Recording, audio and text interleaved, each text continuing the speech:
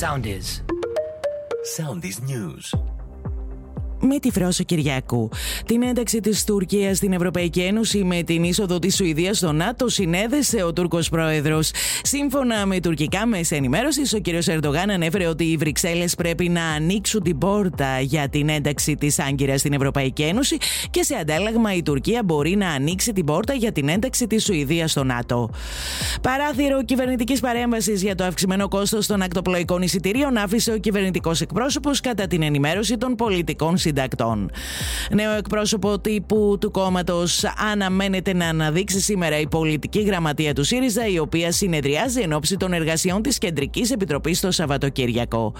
Κατέληξε ο 57χρονος αγρότης, πατέρας 3 παιδιών από τη γεμιστή Φερών, ο οποίος χτυπήθηκε από το αυτοκίνητο ενός Τούρκου στην περιοχή του Τελωνίου Κήπων και νοσηλευόταν από την περασμένη Παρασκευή.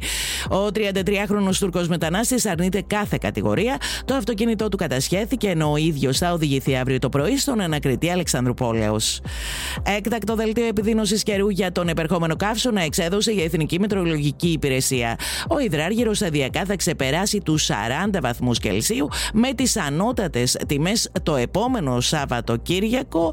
Ο υδράργυρος προβλέπεται να φτάσει ακόμη και πάνω από τους 43 βαθμούς.